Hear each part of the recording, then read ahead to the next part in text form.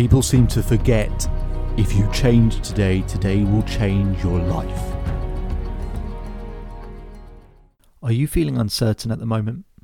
A lot of people have been writing into the podcast saying they feel uncertain in their relationships and their health, their wealth, because of the pandemic, because of so many different things going on. So we decided to create an online portal with exclusive video and audio content called Certainty. Certainty is designed to give you that sense of control back in your life, teach you how to build certainty back in your life, in your confidence, your sense of happiness, in your relationships, in your finances, in the areas that matter most.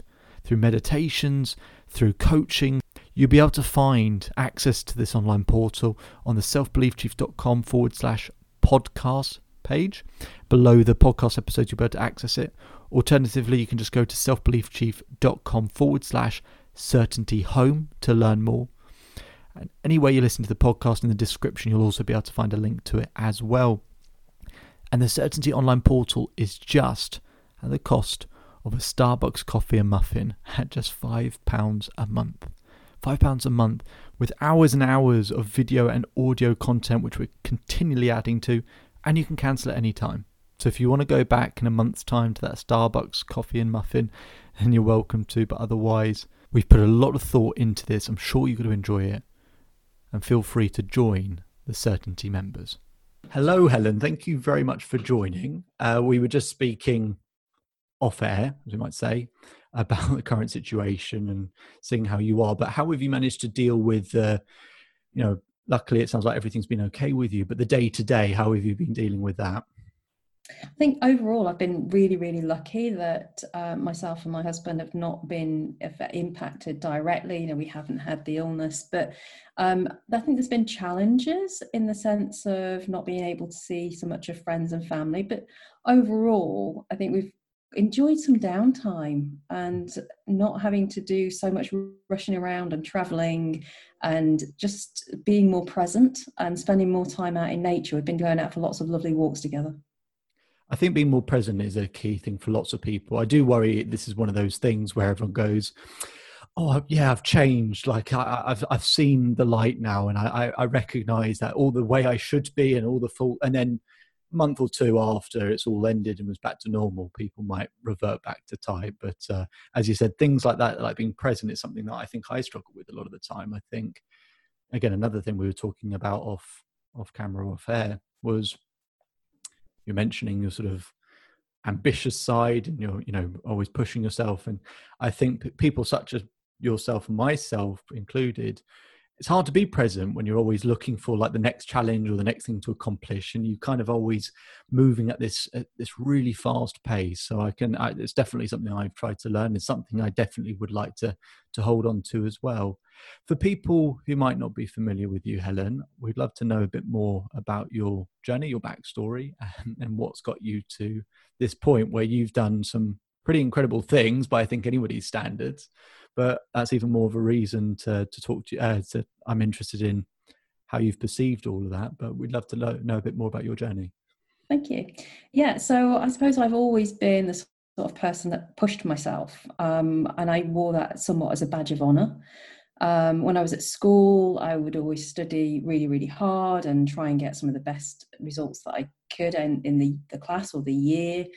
And then that sort of took me all the way through into my professional life. And I decided when I was at university doing music, well, what was I going to do with a music degree? So I went on to do law afterwards at postgrad.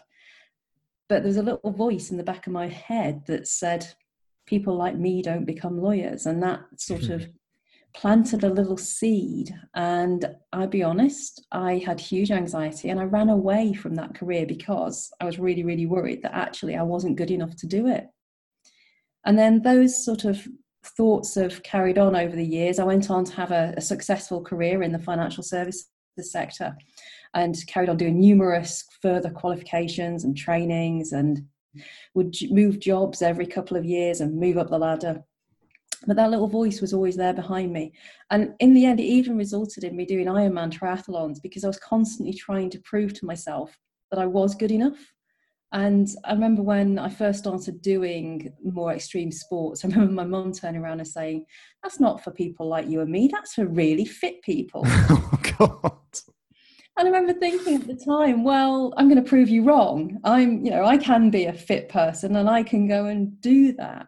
And that sort of that push has always been with me, and it served me really, really well until 3 years ago. And 3 years ago, I got promoted. I got a job that I'd always wanted, and I thought that was it. I'd made it. I'd been working towards that role for a number of years, and I panicked. I had this absolute crippling fear, and it was actually very similar to my experience when I was a solicitor. I suddenly just didn't feel good enough. I was comparing myself to my peers and thinking I'd never be as good as they were. I was petrified about being seen in the office. What if somebody asked me a question that I couldn't answer? I wasn't sleeping. I wasn't taking care of myself. And the anxiety, I didn't realize it was anxiety at the time, but I can look back now and see that that's what it was. And ultimately, it just led me to burning out. I got up one day and I was so exhausted. It was like I'd never been to bed in my life. And then that gradually got worse and worse. And I realized that every step that I was taking, I felt like I'd run a marathon. And yet I was doing less and less exercise. But everything hurt and I ached and I just felt absolutely dreadful. I couldn't think clearly. So all those fears around not being good enough at work all became tenfold because I couldn't focus. I couldn't remember things. People would say they'd sent me a document and I couldn't remember ever receiving it. But the reality was that I pushed my mind and my body to absolute limits and I burnt out. I got diagnosed with fibromyalgia. I believe that I had adrenal fatigue, which isn't something that mainstream Western medicine recognises. But having pushed my body physically through Ironman training and all the other things that I'd done, I literally broke. But in some ways, it was a blessing because it really brought me back down to learning to be instead of do. So you mentioned earlier about that constant need to do more and to push. And I didn't know how to be. I think I was almost afraid of sitting still and doing nothing. I'd try and meditate, but the idea of it was petrifying because I didn't know what I'd find. And maybe I would find that I didn't like myself when I did that. Whereas burning out forced me to. I was doing yoga teacher training at the time, and it was a spiritual journey through the burnout as well as doing the teacher training. And I started to realize who I was and what I wanted and what my idea of success was. And that wasn't in the corporate world. I recognized so much of what you just said. I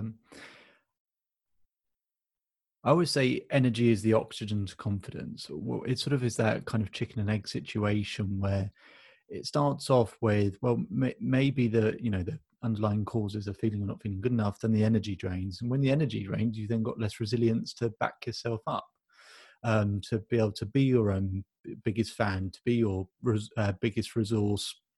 You always have to be your own biggest fan, because otherwise, if we're reliant on what everyone else's perceptions are of ourselves, then that's why people feel up and down a lot of the time, because if that's where their self-esteem comes from, then of course it's anxious when you feel like you can't control something. Well, you can't control what people think of you as such. You can have an influence, but you can't control it. So I understood a lot of what you just said. And I think, unfortunately, when and I'm sure it's the case for most people, especially people I work with, when you're moving at such a pace and you get little hints along the way that something's not quite lined up or quite working as efficiently or quite right, but you sort of move on and you keep going with it. And sometimes when we don't pick up those clues, life kind of just decides for you. It says, well, you're not kind of picked up the clues. We're now going to make you change. And that's a lot more uncomfortable than us making that sort of decision. But of course, what's great about the story you just told is not everyone from that story finds an empowering meaning from it. A lot of people go, well, why is this happening to me? Why am I now at a bit of a sort of wit's end? Why have I now hit that threshold? Why am I now struggling? And like you said, I think it is a real skill, and it's always to be commended without that sounding patronizing, hopefully. But So I've been through exactly the same thing, where you kind of get to that point where you find empowering meaning, a reason why it's happening. And who says that's the reason why it's happening? But you just come to that conclusion yourself, and then it empowers you again, and it drives you forward. So I'd love to know from that, because a lot of what you said is basically the crux of this podcast, the crux of my whole business really, is that questioning of what, do we feel good enough? So I'd love to know, really, for you, unquestionably, it's a never ending thing, as it is for everyone, because it's, our brain's designed to help us survive, not make us happy. So it looks for what's wrong, it looks for the problems, it looks for us to find ways to improve. So I'd love to know the things that you feel have helped you improve, and something that's a consistent thing that you'll go to, that whenever there is that little bit of doubt, which we all experience, for the people listening who will experience it, what have been the best things for you that have helped to find that sensation of feeling good enough, even when we slow things down, even when we're still? So I think, just going back to the point you made earlier about those little sort of signs along the way, I actually got told in a meditation that I was enough. Now, it was the freakiest thing that had ever happened to me. And I opened my eyes in that meditation and sort of looked around the room, and I was in the house on my own and thought, what was that? That was weird. And I just dismissed it. And then it kept happening in different ways. I kept getting this message, and I still didn't listen to it. So when I went through the burnout, I recognized that what I'd been putting myself through physically and mentally was trying to prove who I was a result of that feeling of not being enough. So I had to sort of sit down with a blank piece of paper and say, okay, the universe has told me that I'm enough. How do I get myself to believe it? And I still didn't know. And then one day I came across a lady called Marissa Peer on YouTube. Yeah, she's fantastic. Yeah. She is. And Marissa's theory is that the core self-limiting belief in life is that feeling of not being enough. And it was like somebody had just switched on a light bulb. I'd got this message of being enough, being critical to survival, but had no idea where to go. And suddenly it felt like, oh, there's a solution to this. So I started to put up notes around the house. Marissa says, put it on your mirror. Well, my husband would have been too happy if I'd done that. I wrote Post-it notes all over the house. Goodness knows what my cleaner thought when I had them in the bathroom, but literally everywhere. And I still struggled with this concept, but knew it was something that I needed to do. And I realized that Marissa was doing training on rapid transformational therapy. So I went and had a session, first of all, and found it was extremely powerful. My session was actually, I was too afraid to do it on feeling good enough. I went and had a session on sugar addiction. Right, okay, yeah. But it was such a transformational experience. I went, yeah, I need to do this.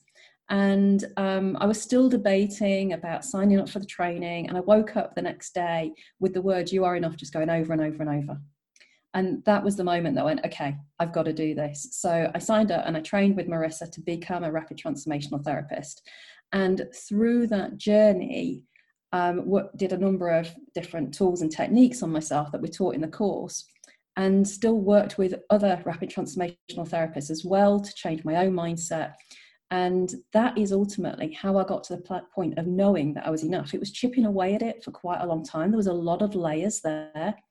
And once I'd really got to the root cause of it, and I was able to say, oh, okay, these are the experiences that I've had throughout my life that have caused me to feel that I'm not enough. And that's where that belief has come from. And then I was able to reprogram my mind. I can't say that it was an overnight transformation. I've had overnight transformations with other things with rapid transformational therapy. When I was doing the training, I had a session on the fatigue that I was still experiencing from fibromyalgia. And literally in a heartbeat, I found the root cause of the fatigue, which was that the fatigue was trying to benefit me by stopping me from doing too much. But the bit I didn't know consciously was it was a fear of letting certain people down. And once I knew that, the fatigue just went. So chipped away at the belief of not being good enough until I got to the point where I absolutely knew at my core. And I can still remember the moment that I woke up one day and I just knew. It was deeply ingrained inside of me. And it was almost change at a cellular level. So that's been the biggest thing that's helped me know that I am enough. And there's still times when I do journaling exercises, but I think it's becoming aware of whenever those beliefs pop up, noticing those thoughts and going, oh, okay, that's interesting. And then you can either do something about it or you can let it restrict you. So going back to what you said before about people that get stuck in, well, victim mode, really, where we get stuck in that cycle of, well, this has happened to me and it's a problem, instead of recognizing it's happening for me and I'm going to do something about it. So it's just about becoming self-aware, using all sorts of mindset tools such as journaling and affirmations. But I think really the benefit of journaling and affirmations is that really only comes into the fore if you get to the unconscious beliefs sitting underneath it. For people listening, so I totally agree on that. I think Marissa Peer is fantastic, and there's lots of things that I've picked up from her that I've used with the people I work with, which get great results, but just really good ways to help people find those unconscious beliefs that you referred to. I don't know if you, having gone through some of those exercises myself, I found it so strange. The things can be so trivial. There's just such a trivial moment. So I will share one of mine. Before I did the exercise, I sort of assumed it's probably to do with this. It's probably to do with this. So just for people listening, basically one of the many exercises that Marissa Peer will do is a sort of a hypnotherapy exercise where you get into a sort of subconscious state and where you're sort of being walked through various steps. And as you go through those steps, there comes to a point where it says, what's the thought or first time that you're questioning whether you're good enough? And it's very funny, and it's a great exercise because it's not intrusive, it's not being interrogated. She allows you to sort of navigate and find that for yourself and just see what comes to mind. You're not trying to think of something when you're in that state. It comes to you. So one of mine was, I remembered all of a sudden this picture came back into my head. I wouldn't have thought about it for many, many years, of whenever I was told off as a child. You'd get sent to the bottom of the stairs. That's what was done in our house. It's like, go to the bottom of the stairs. You're going to stay there for a while until you know what you've done. And I remember being really naughty a lot of the time. And they would say, have you learned your lesson? And I would come up with like a really like sarcastic remark. They're like, right, cool. You're going to stay there for a little bit longer. And then I'd be there for forever. And I remembered one time we had our kind of extended family round and I'd done something at the table and been sent to the bottom of the stairs. And I got sent there. And I could remember hearing everyone else laughing and enjoying themselves. And when I did this exercise, what came to my mind was, oh, people have a better time when I'm not there. And that I was thinking, and it was a real kind of like, oh, because you never consciously think of that. You never even knew you'd made that decision.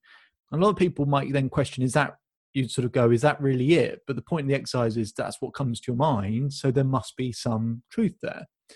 I found that so strange, but actually I realized that was sort of, for me, it's another element of at the core of that, therefore not feeling good enough that other people can enjoy themselves more when I'm not there, and then work from that. It's funny because when I do that sort of thing with my clients, it's people worry that the thing will be some big intrusive thing that they'd never thought of, and it's gonna, oh my God, opening a can of worms. And for a lot of people I work with, at least, it turns out to be something really simple. It's something really trivial, and sometimes they are bigger moments. And obviously, being younger, I've had obviously significantly worse moments in my lifetime than that. And yet that's the thing that came to me. That's at some point made a decision around that time. So I agree with everything you said about Marissa Peer. And so when we talk about imposter syndrome, and it's great to know, obviously, the source of it. And you've mentioned about things like journaling as well, and various other exercises. If journaling being one of them, what are the other things people could be doing daily? Of course, I totally agree with you. Finding the source of the situation is important, because otherwise you feel better for a while, but then every few months, every 6 months, every year, you hit another dip and you go, okay, well, I've done all these daily things and now there's another dip. And you keep having those dips unless you deal with the source of it. Having said that, though, I think a lot of people listening would love to have some ideas of what can I do each day, especially when I've got more time to think and everything during this pandemic. Aside from journaling, what are some of the other things that you might suggest to people that would be useful? So I get my clients to write a list of all their achievements, and everything from learning to walk, your first swimming certificate, learning to write your own name, tie your shoelaces, all of those are achievements. And when you write down a very, very long list of your timeline of all the things that you've done, so it's not just about academic qualifications, which is quite often what happens. If you ask people to write down a list of their achievements, they'll write down their school grades. And it's so much more than that. So if we can recognize all the things that we've achieved and how far we've come, I then get them to look back at that list for two reasons. One, you can use that list to say, hey, actually, I've come so much further than I think I have. And look back at that list whenever you're having a wobble and just remind yourself how far you have come. And the other thing that I use the list for is to say, okay, looking back at those situations, when have you felt like an imposter before? And how did you get past it? What tools and techniques or skills that you might not have even been aware that's what they were, but what did you apply in order to get past it? And also recognizing that you did get past it and that you got to the other side. So imposter syndrome comes around in a bit of a loop or a cycle, and there's certain stages that we go through, and it's usually when we're starting something new, although it can be a pervasive thing as well. I think it sort of flares up in little cycles. So getting them to recognize those two elements of, yes, I felt like that before and I've got past it, and be able to feel that sense. I also get them to anchor the feelings of having got past it and feeling good again, and then bring those into this present moment so that they can recognize that there are good feelings that they can tap into whenever they need it, and helping them tap into a time when they felt confident and anchoring that as well and bringing that into the present moment. I think both of those are really fantastic. The first thing in terms of the list of achievements, the more pride and gratitude we can find in the smaller things, then obviously the impact of the bigger things is so much bigger. I totally agree. School grades, what other people's, just significant moments, they get to a list of 5 and they go, oh, well, that's all I've ever really done. And there's a really interesting study done a while back which measured the emotional impact of a yes and a no. And what it found was that for every no we say to ourselves or someone else says to us, we have to say yes 17 times to balance out the emotional impact of the no. And that no is the same as, are we good enough? Maybe I'm not good enough. And so how many times a day do we have to kind of say yes? And so having a list of achievements is kind of a way to have an accumulation of yeses. Yeses that you say to yourself, or yeses that other people have said to you. I think it's really important to, I create I call it a positive tower, because for me, in my mind or anyone else's mind, a negative tower and a positive tower, the negative tower builds up automatically. You can't find your car keys in the morning, someone cancels a meeting, someone is late for lunch, partner doesn't put the toilet seat down, something else. And then one more thing happens, and it doesn't require any effort to do that, but to build a positive tower in the way that you just said, that list of achievements is something you have to be very, very conscious about. But if you get to the point where you turn it into a habit, where you don't have to think about it, it's fantastic. And whatever you focus on, you tend to feel, don't you? The other thing you said I really liked, because it's very much what I believe as well. When I work with people in different areas, and whether it's an athlete or a business owner or someone else, I think a lot of people, I want to sort of pose this as a question to you, a lot of people think that you're going to provide them with loads of answers and loads of new things. And the reality is that rather than say, right, this is where we're going to find this new confidence, is to do exactly what you said, which is when we've been at our most confident, or as you sort of said, when we've had imposter syndrome, how do we get over it? It's finding out what actually already works for people, because people get behind that more often. I compare it to, I don't know if you do crosswords, I don't, but I can imagine if you have a crossword and you've got one word left and you're like really struggling with it, and then someone else tells you what it is, you're happy for 5 seconds and then you're pissed off that someone else has done it for you. And so amongst all of that is people want to find the answers for themselves. They want to see what already works for them. So I don't know about you, whether when the people you work with, is that something you're very conscious of in terms of, I want to find what already works for that person?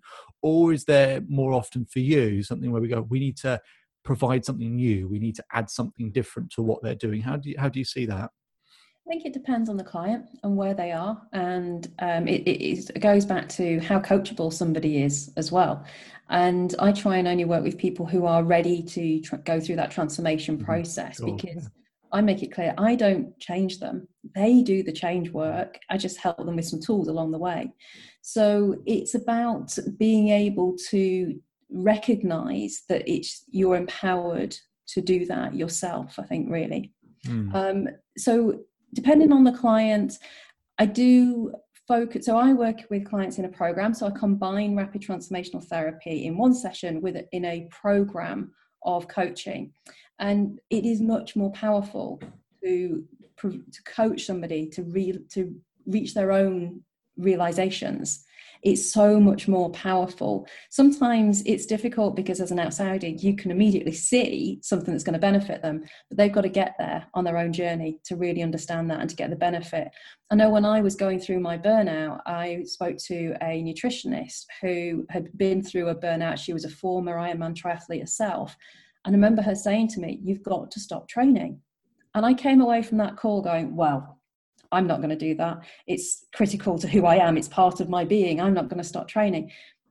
But it got to the point where I realized for myself that continuing to train several hours a week on top of a full-time job and a 2-hour commute each way wasn't doing my body any good, and I wasn't going to heal. So sometimes it's far more powerful to let clients get there to themselves.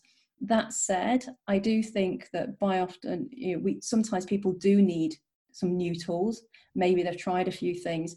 So what I think is the joy of what I do is quite often people have done mindset work already. Don't get me wrong, I am a massive fan of mindset work, and I've been doing it for several years now.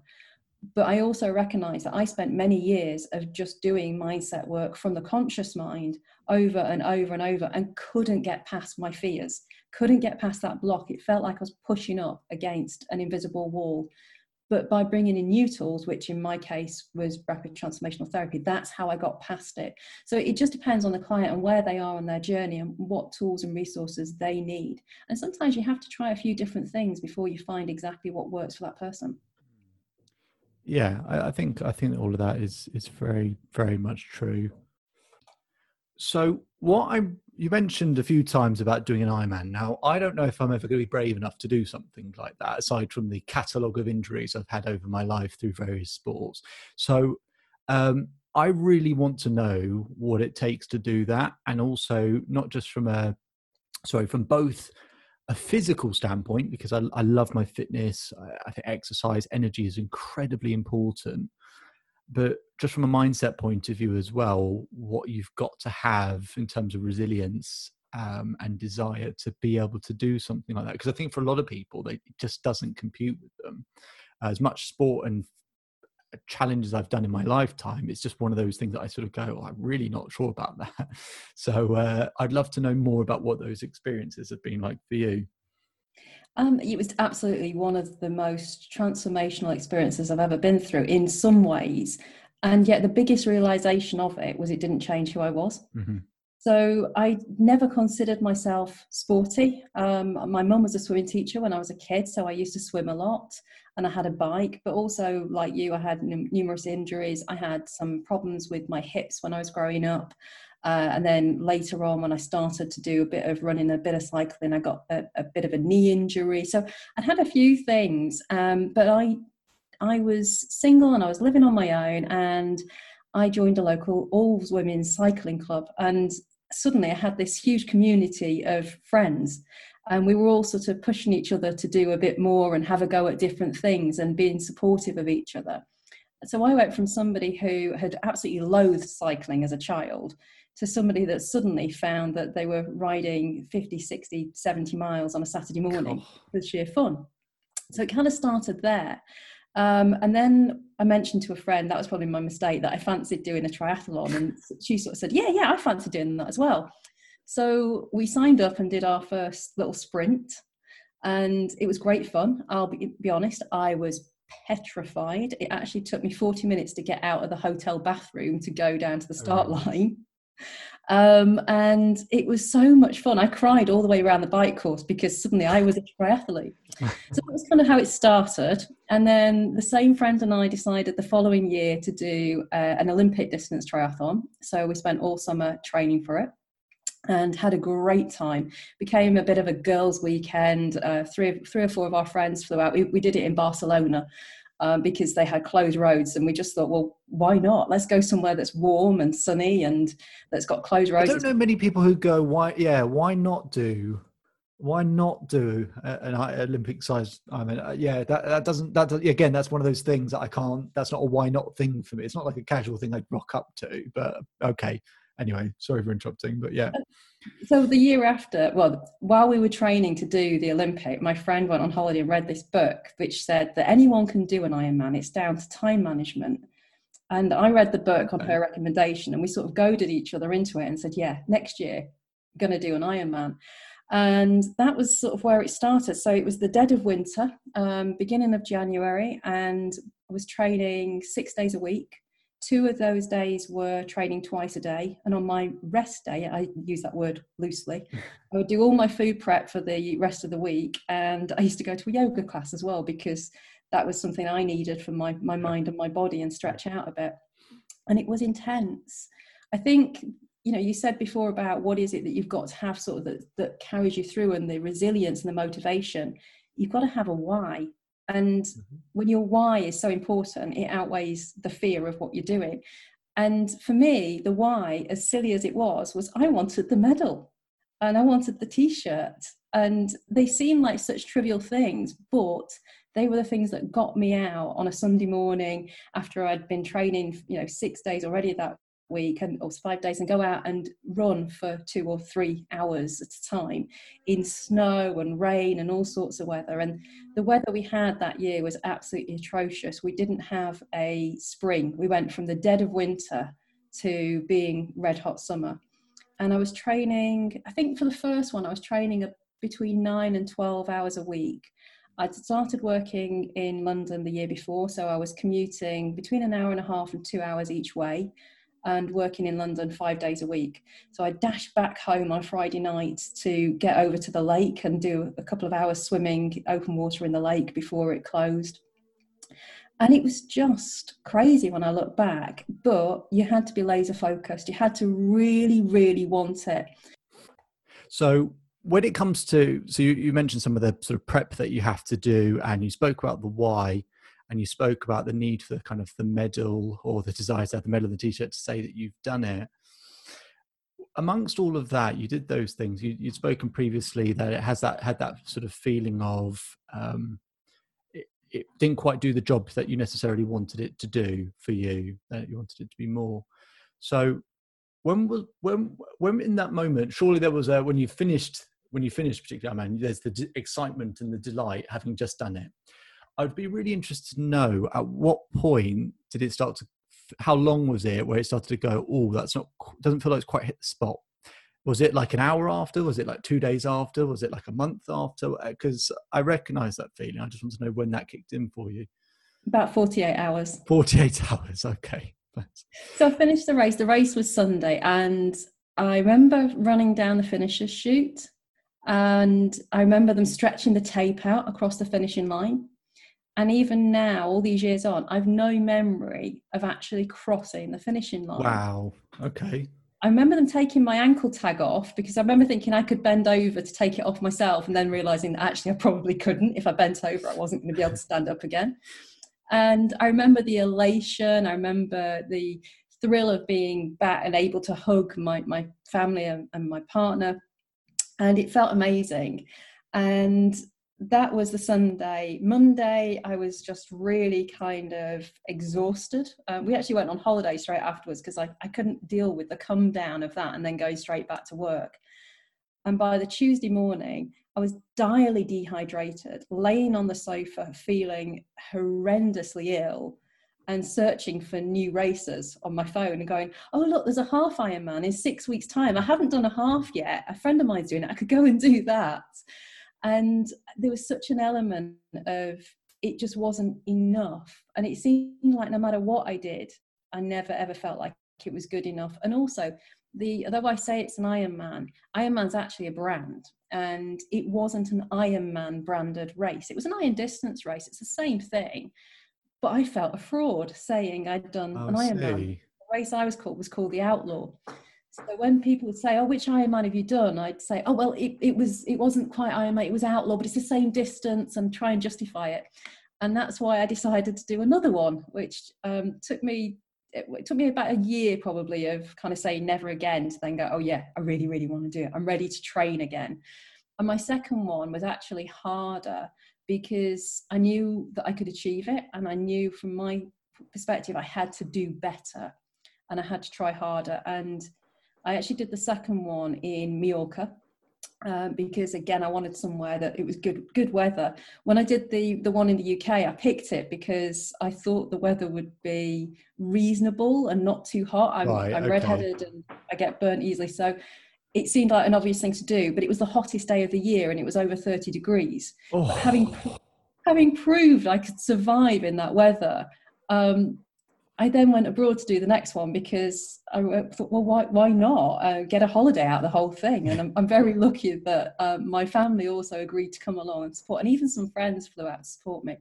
So the second time, it was about proving to myself that the first one wasn't a fluke. I actually had achieved it. I was really determined this time to remember crossing the finishing line. I actually trained harder, if anything. My training was up to about 18 hours a week. Again, still with a long commute. And I did all sorts of weird things to get the training in. I remember switching my training around and going out at 4:30 on a Friday morning before work to do an 18-mile run so that I didn't have to do it on the Sunday when it was my nephew's first birthday and I could go to his birthday party. So you just have to be really, really focused and know that you've got a real reason to want to do it.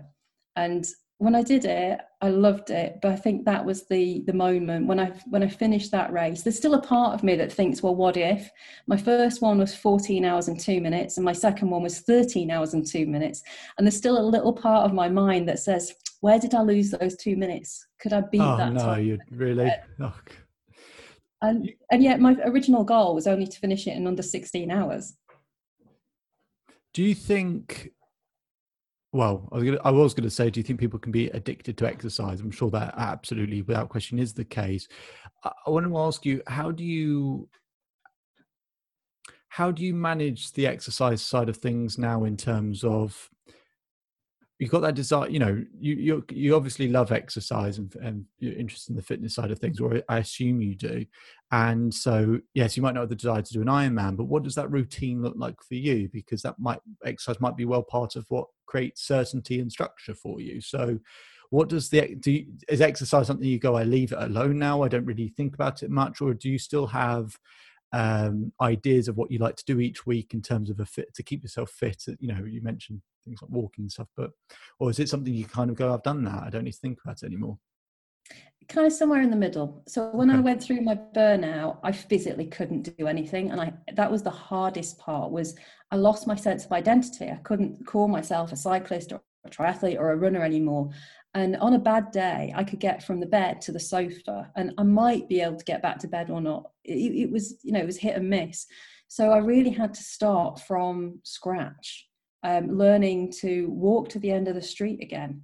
And then when I could walk to the end of the street and back, it was adding on a little bit further to the shop and back. So it built up slowly. Mm-hmm. And the first time I went out on my bike after the burnout, again, I cried all the way out on that ride because I was on my bike and it was so exciting. These days, it's a lot less structured. It's a lot more moderate. I still like to run 2 or 3 times a week. I don't do anywhere near like the distances that I used to. I tick over between 5 and 10K. And I mix it up with maybe some speed intervals or some hill reps or a tempo run, depending on the week. I try and get outdoors and walk every day. That was actually one of the things that helped me on my recovery. We're lucky enough to live in a beautiful part of the country surrounded by orchards. And as soon as I was able to get a little bit further beyond the boundaries of the village, I'd go out and do a mile or a 2-mile walk through the fields, through the orchards, and just connect back into nature. And that was really crucial. So I would walk routes that I'd run for years, and yet saw things that I'd never seen when I was running them, because I wasn't really paying any attention to what I was doing. And then I must admit, I don't ride my bike as often as I would do. I'd like to, and it's on my list of things that I'm going to make more of an effort to do going forwards. I've actually been talking to a friend this morning about meeting up to go out on a bike this weekend, and I do still ride. I do still do stuff, but I do it all these days in moderation. But I do it for the sheer pleasure of doing it. I still absolutely love swimming. Put me in a pool and I'm great. Put me in a lake, I'm even better. There's something very primordial about that. So I think it's just now recognizing that I've nothing to prove anymore, and I do it for the sheer love of doing it. But likewise, I found that structure doesn't work, and I've come close to burning out again since, because like you say, it is addictive. And I think it's the endorphins that are addictive as opposed to the exercise itself. And even during lockdown, I started to do daily workouts, sort of 15, 20-minute high interval workouts 5 days a week. And I was pushing myself and pushing myself. And then I started to feel the burnout creeping up. So I had to pull back and remember that that can lead to a place that I don't want to go back to. And it's just about being kind to myself now and recognizing that I don't have to run. There was a long time where I thought I had to run or I had to ride my bike, and I'd get anxious if I didn't because I would be losing my fitness.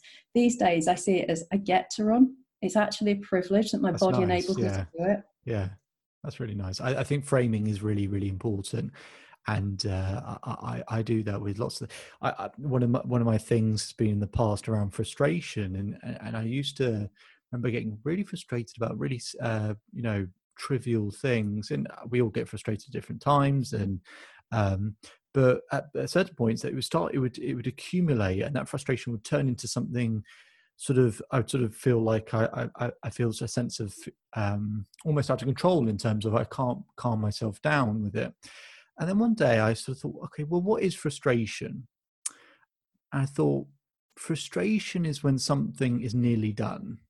It doesn't require much more to happen for that thing to be done or sorted or finished or complete or whatever. And that sort of clicked in my head that it means that you're in a sort of in a privileged position where, it depends what it is, but something's almost complete. And yes, you have an expectation that it should be able to be done quicker or faster or easier or whatever, but you're that place. It's hard to be frustrated when you're not on the road to something, or you're trying to get to somewhere, or you're not trying to do something. And so, and rather than setting treating everything as a high expectation, and so we get more frustrated, would just be that actually within that, it means I'm close. It means that I'm lucky that to be able to be somewhere in the vicinity of getting something done. And so I think the way you framed that is really, really nice. And, what I was curious about, what I like is people who sort of, I guess, walk the walk really, and you've had sort of experiences where it's being sort of very honest and open in terms of those particular low moments. And so as a result, it's a bit like a bow and arrow. The further you get pulled back, then when you release it, you travel further. And from some of the work that I've sort of, as I was saying, stalking you beforehand, you do some really great things. One of the things you mentioned though, just prior to this, was a quiz that you've created to help people understand the kind of mindset blocks and actually be able to work out and have more answers for themselves and understand themselves better, which I think is incredibly important. So I'd love to know, even just my own interest, but I think people listening especially, what that looks like, how it works, what it looks like, and what the advantages are. Yeah, so it's aimed for people to know what their biggest visibility block is, because I specialise in helping women with their confidence to be visible in their business, because that really held me back. But it applies to any mindset block, really. I think there's 4 sort of core things, and that's the fear of failure, it's perfectionism, it's imposter syndrome, and comparing ourselves to others. So the quiz is it's very short, but it's to help you understand which is your predominant block right now. Because even if we're experiencing all 4, that's a lot to try and take on and fix in one go. Actually, we need to break things down into manageable components. So the quiz just helps you understand what the principal mindset block is, first of all, and then it's got 3 easy but powerful tools that you can use to help to get past that block. Great. Okay. So, human beings are terrible at trying to do 4 or 5 things at the same time. I think that's often why most people get stuck is even when it's they're very well intentioned, that they're trying to get on as much information as possible, or trying to do as many things as possible to learn and understand. It's actually the sort of over accumulation of information from different sources that say different things. That in its sense is a roadblock to someone actually taking a step or taking action. And I always believe that when I work with people, there's always two steps. There's, you have to change the filter at which they see the world. Okay, so whether they're going through a particular phase of their life or whatever, that filter that makes things feel dull or grey, or that makes them ask terrible questions like, why am I not good enough? Or, why do I get rejected all the time? And then we just get rubbish answers, and it just feeds that cycle. But changing that filter doesn't always really change people's lives. The bit that changes people's lives is taking action. And one of that roadblock to actually taking action, and like exactly like you said, it's always, you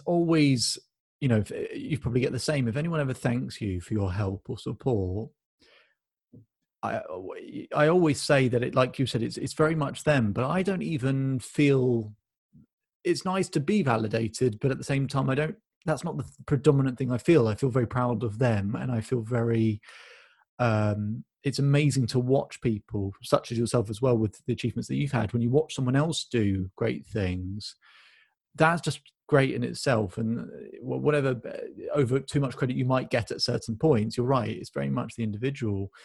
But what stops people from taking action is just having too many things. So I think that's in fact what your quiz is doing, is breaking that down so it's like one thing at a time. Is incredible. I can't stress that enough. That's incredibly important, because there's just the pure sensation of ticking things off, with just one thing at a time, so that you feel like you're building momentum. And I think people with momentum developing their entire life, they just don't recognize it. We see all the problems and see all the things. So that with that quiz, you meant it was sort of about women in business and that sort of visibility. So you mentioned that's been a struggle for you, and obviously I'm not in a position to talk about that. So for people listening who probably have really aligns with them and they recognize that, what was maybe a situation where you recognized that it was an issue or a problem, that something that actually, this is something that here's the experience that I've had, maybe a particular experience, and therefore the reason that kick-started me into going, this is my niche, this is a thing that I can help people with? Yeah, so when I went through my burnout, and I realised that I'd always wanted a business, and it was time to do something different with my life. And having just done yoga teacher training, and the yoga had been critical for my recovery from burnout, I wanted to teach yoga online to burnt out athletes. And looking around my friendship groups and knowing a lot of women triathletes, a number of which were burnt out, thought, there's definitely something in this. So I signed up for a marketing course, for a yoga marketing course specifically, and started taking a bit of action. And I loved playing around in Canva and making stuff. I even did a few little short videos. Oh, Canva is so addictive. That's such a... If you're any remotely creative, and I love building slides in Canva. But when it came to actually making an offer to my clients and putting myself out there and saying, this is what I want to do, I was petrified. I built a Facebook group which literally went to over 80 people overnight. And that wasn't friends. That was just putting something in some women's triathlete groups. So there was obviously a lot of people really needing it, but I couldn't do it. There was something holding me back. And I sat there thinking, I'm a qualified solicitor. I've had all this success in my career. I'm an Ironman. Why on earth can't I put myself out there and say, I want to teach yoga? Other people do it. Why can't I? And yet I just kept pressing up against that wall. And I worked with a brilliant coach, and we spent 6 months doing mindset work. And I still couldn't get past that fear. I knew that I needed to have a business. That was part of my purpose, was to help other people get past that block. I didn't know how to get past it. So when I started my rapid transformational therapy business, I initially just, set up a Facebook page and kind of got things out there, and the same feelings hit. That same fear was like, whoa, what am I doing? And again, it was an invisible wall, and I just couldn't get past it. I couldn't say to people, hey, I am a rapid transformational therapist. I'm good at this, and this is what I'm doing now. And you look around and you think, why can't I do it? There's all these other people doing it and making a success of it. Why can't I? So I realized that I had a self-limiting belief around that. There was a number of beliefs there. When I started to chip away at them, there was a belief that success was not available to me. There was a belief that if I failed, other people were going to judge me. There was a belief that I wasn't good enough. And there was a whole raft of other things, and it wasn't safe to be visible in a business. That was another thing that related back to being bullied as a child at school. I'd had a jewelry business as a teenager, and taking them to school craft fairs and being bullied because I was making money at school. And there's all sorts of money blocks there as well about having a business and, you know, rather than a salary and things. So I recognized all of those things and basically just had rapid transformational therapy, went through a number of layers and took them away one at a time, and realized that I had to push myself to step out my comfort zone. So I think there's a fine balance between taking a big leap into something that is petrifying versus just stepping that a little bit outside of your comfort zone and just chipping away at it. So a lot of the times with my clients, they'll come and say, right, I want to feel confident. Okay, that's great, but confidence isn't the goal. What's your goal? Yeah, we work together to agree. find the goal.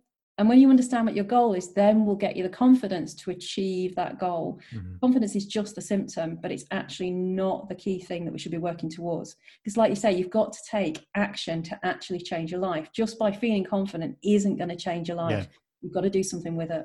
I think it's such an incredibly important point to make, because of all the different programs that are on confidence. Reason why I create different programs is because if I just created a program on confidence, it's all people looking at it, you're going to go, the confidence to do what? And that in itself is exactly your point, which is, well, is it confidence in my relationships? Is it in my career? Because confidence in all those different areas have different languages. You know, the kind of the principles or whatever might be the same, but in terms of the understanding of the language, it's completely different. So I totally agree. But, you know, getting confident, being confident isn't, as you said, a compelling enough goal for someone to actually take the necessary steps. But if there's a result they want, which is actually, I do want to meet the right partner. Actually, you know what? I do want that promotion. Actually, you know what? I do want to be able to speak in front of 1,000 people or whatever. That's a compelling goal. And then, as you said, you can work backwards from that. So I couldn't agree more on that particular point. And for you, well, what I'd be quite interested to know, I know what it looks like at my end. So for you, when you sort of pose that question back to them, with saying, well, okay, but the confidence to do what? Or, you know, what's the goal for you? What are the most common goals that people, if you were to try and think of what area of life do they most commonly, or the reason why they want confidence, what's quite top, what's high up on the list for people? I think probably because of my niche, it's about they want to build a business or they want to grow their business to the next level. And quite often people will have an existing successful business offline. Maybe they've been a PT in a gym or they've been teaching yoga in a studio, but they want to take it to that next level of moving it online instead of racing around to lots of different classes. Take it online, get a bigger reach, work globally. And that's the fear that when it's putting yourself out visibly online is very, very different to putting up some flyers locally to say what it is that you want to do. And quite often my clients are people who have got an idea for a business, but are just too afraid to even get it off the ground. So they need that initial support. So my coaching, although it is predominantly mindset coaching, we actually also end up bringing in business coaching as well. So it's holding them to account and getting them to take little achievable actions each week. And that might be, you know, posting on social media consistently. So start off by, look, let's post 3 times a week rather than feeling you've got to do it every day. What are you going to post for 3 times a week? And we look at different tools and strategies to do that, as well as that mindset to do it. Because even if they've got the confidence, sometimes you can sit there and go, I don't know what to post. So we chip away at that visibility. So it's not about getting them straight out there doing Facebook Lives. I mean, one of my clients last week, I think she said she spoke to a group of 4,500 people. Now that's brilliant. That's where a lot of people want to get to. And that was where she was on her journey. But often people aren't starting there. So it's just about getting them to start putting their face on their social media posts, use photos, use selfies. That's one layer. We chip away at that. Then maybe it's do a pre-recorded video. And then when they're comfortable doing that, we'll try doing live video. So it's all about looking at what it is they actually want to get to with their business. And then we look at those steps of how they're going to be able to do that. So visibility, yeah, is the goal, but actually it's not really the goal. It's what do you want to be doing with your business? Do you want to be reaching maybe 2,000 people each month or whatever else it is? I think whenever I work with people in a business context, but in all contexts, I think some one of the common things I will get from people is, I can just think of one recently where they're working with someone and they kind of get told something along the lines of to do 50% more than what they were already doing. And the problem with that, or what I said to them, was that kind of violates your own threshold of belief that you could do 50% more. Maybe at some point you can do, but even if you can right now, maybe you don't quite believe that yet. So let's not violate that threshold. So like you said, so to use one of the examples that you used, for someone posting every day, that's just not in they're not anywhere in the vicinity of being able to do that yet, whether they don't have the time to do it, whether they don't have the confidence to do it, whatever it might be. So it's just a non-starter. And as you said, maybe it's breaking that down to it is 3 times a week or whatever it might be. But I think that's true in lots of different areas, is finding yourself making at least a little bit of momentum. I think people are so obsessed with the amount of growth or progress they make, when actually all human beings, I think, really need is the consistent sensation of growth, not actually that they make as much growth at once, that actually if every day they feel like they are making a little bit of progress, that's really what people are looking for. And that's when people use that really boring cliche of it's the journey, not the destination. And whilst I do find that boring, there is some element of truth in that. And so when you go, I had someone recently, they were talking about retirement, and they said they they want to retire, but they worry when they retire, they'll feel really lonely. As it was very simple, where we just said, okay, well, we don't have to retire tomorrow. So give me one word to describe retiring in 3 months. Oh, way too soon. Okay. 6 months. Anxiety, anxious. Okay. 12 months. Good. 18 months. Oh, too long. Okay. 12 months. And so we start then creating a plan around 12 months, and he's got a smile on his face all of a sudden. I said, why are you smiling? It's like, because you haven't retired this second. That's what you want to do. So why have you got a smile on your face?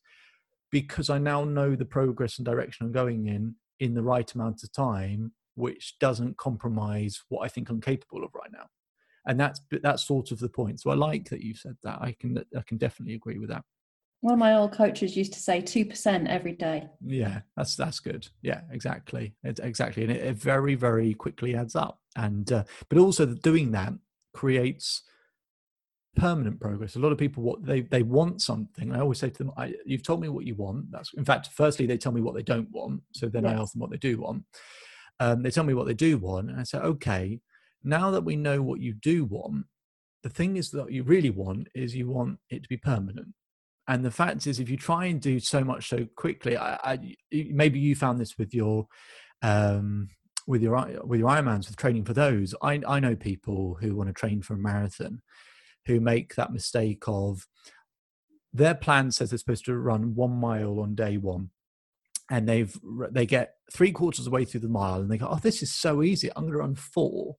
And then when they're supposed to run another mile in 2 days' time, they're like, oh, I can't, I'm exhausted, can't do it. And it's because people, it's having that patience as well. But that 2%, if you just do that 2%, you're working and turning it into a habit that you can make sure you can continue it for the next however many years, not just so you can do something really well for a very short space of time and then give up on it.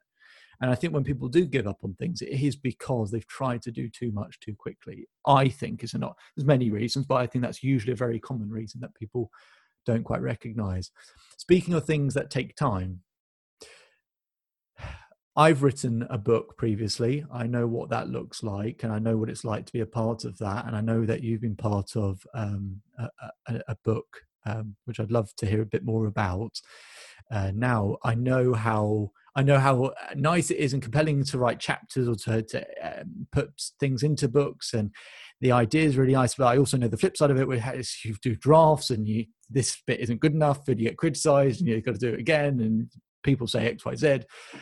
and then you can sort of breathe a sigh of relief once it's done. So I'd love to know a bit more about the what you've book that you've got coming out soon, and the contribution you've made to that. What was the reason that you decided to be a part of that, and also what's the book about? So the book is Spiritpreneur: Success Stories for the Soul. Mm-hmm. And it's 13 women, and it's our journey through finding our spirituality and bringing it into our life and actually into our business, because spirituality in business is not really something that's commonly talked about or thought about.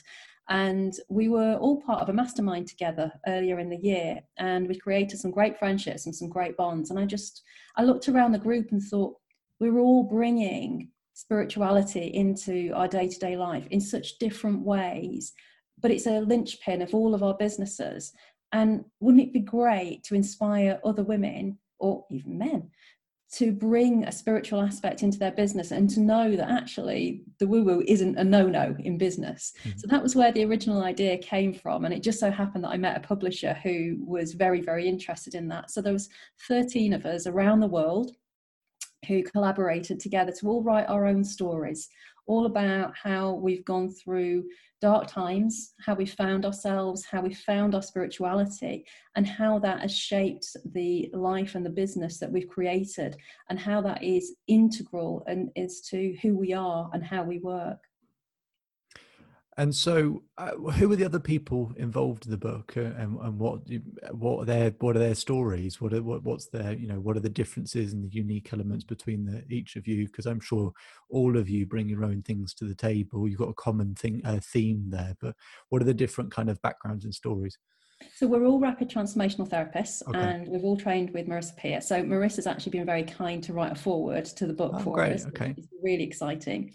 But we all come from very different backgrounds. So we've got an engineer, we've got a GP, we've got a HR director, and all sorts of different cultures and backgrounds. We've got women in America, women in Australia, there's somebody in New Zealand, there's some in Europe, and a couple of us in the UK and the Channel Islands.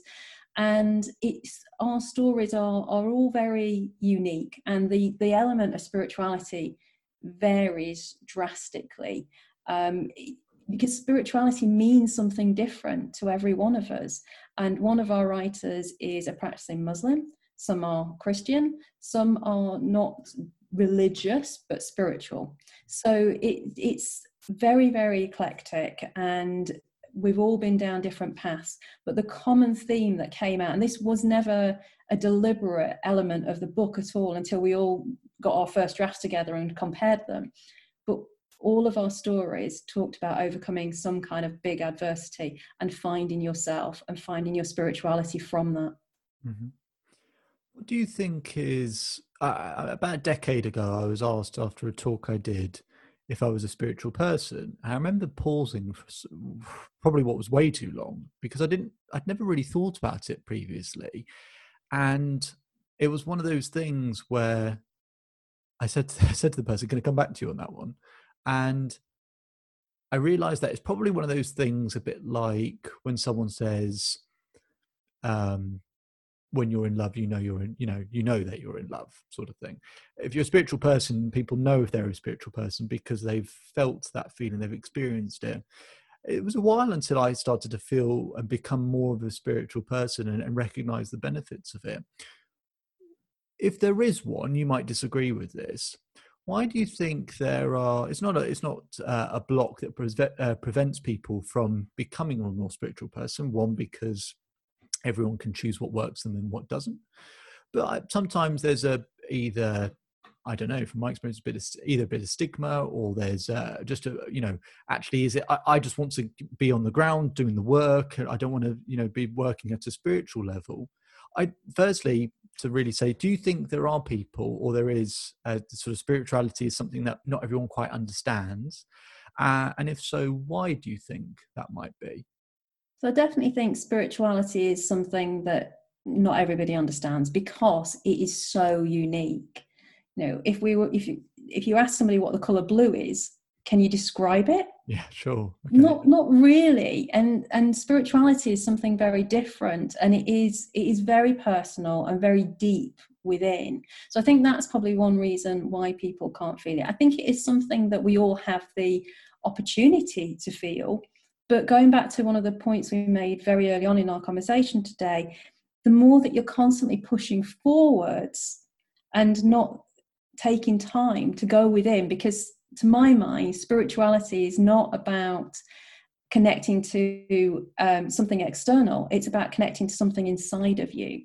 And for me, that inside of me is connected to something greater than me. But first and foremost, it's about being within me. So I think it's important to be able to pause on the treadmill that is life and be willing to go inside and reflect. And it's interesting how a lot of our writers in the book come from very scientific backgrounds. We've got a science teacher, we've got an engineer, we've got a doctor, all occupations and I was going to say cultures to some extent that are very, very factual, scientific based. And we live in a society that separates psychology and science from spirituality. But I think there is a growth of bringing those two things together with the work that we're seeing with people like Joe Dispenza and Brian, the guy's name's escaped me. No, I'll come back to that one. I want to say Brian Lipton, but I'm not entirely sure that's absolutely right. But we're starting to see a shift in there being more sort of science and spirituality starting to come together and being merged now. Yeah, I've probably seen signs of that, so maybe I can believe that that's starting to be the case, and it would be great if there is, because I think there's sort of lines that get drawn that I don't say divide people, but but people therefore miss opportunities to try and explore new things when we do draw those sorts of lines, or when society sort of draws those lines for us, I guess. One thing I want to ask you before so we talk about where people can find out more about you and some of the things in terms of the quiz and the book and where people can get in contact with you. Question I like to ask lots of people, which is, when you started this particular journey that you're on now, the direction that you're going in, and especially with the rapid transformational therapy, you'll have had a picture and an idea of what you wanted that to become, what you wanted to do with that. I like to ask people, when you're at this particular point, does the picture look like you thought it was going to look? And then secondly, there's that balance between not always having to have high expectations or to put too much pressure on ourselves, but of course you still have things that you'll want to do going forward. So there's those two questions. Does the picture look like you thought it would look like at this point? And secondly, what footprints would you like to leave in the sand for people going forward? So I was looking at my vision board the other day and thinking actually how much of it I've achieved. And does it look like that? No, not exactly, but it feels like the way I imagined it That's was going nice. to feel. Yeah. And I think that's a really important part of making it happen and feeling into that. And things don't always turn out exactly how you think they're going to, but actually they can often turn out better. So it's about letting go of those preconceived ideas. And the bit about footprints on the sand, I think really all I want to leave is an inspiration for others. I realize that what I'm doing is helping other people live a better life. And my real passion and my mission is to help women around the world know that they're enough just as they are. And it's so prevalent, especially in women. I know men get this as well, but women really do struggle to feel that they're enough. But if we could create a world where all women knew that they're enough, what an amazing place that would be, and what a legacy to create for the future. Absolutely. Helen, this is the conversation we've had is right at my ballpark, so I found it very, very interesting indeed. Stuff around imposter syndrome is one of those never-ending things that people are always, even when they found ideas, there are more good ideas to find to continually work on it, improve on it. It's something that we keep working on. I think the insights that you've shared have been really, really interesting. So if other people have found this interesting as well, where can they find out more about you and some of the things that you've got to offer for people? Yeah, so my website is empoweringtransformation.co.uk. And my Facebook page is just facebook.com/Helen Hardware. And if people are interested in having a go at taking the quiz, I'll send you a link. I don't know if you can put that in the notes. We can put that in the Self-Believed Chief podcast Facebook group as well for people. So yeah, absolutely. Yeah, we can definitely do that. Thank you. And yeah, that's available on my website, and the book comes out next week. So I'll send you an Amazon link as well. Yes, very exciting. Well, Helen, thank you very, very much for your time. And I hope the rest of the year is kinder to us all. And but I hope it continues to be a successful one for you. And I wish you all the best for the future. Thank you.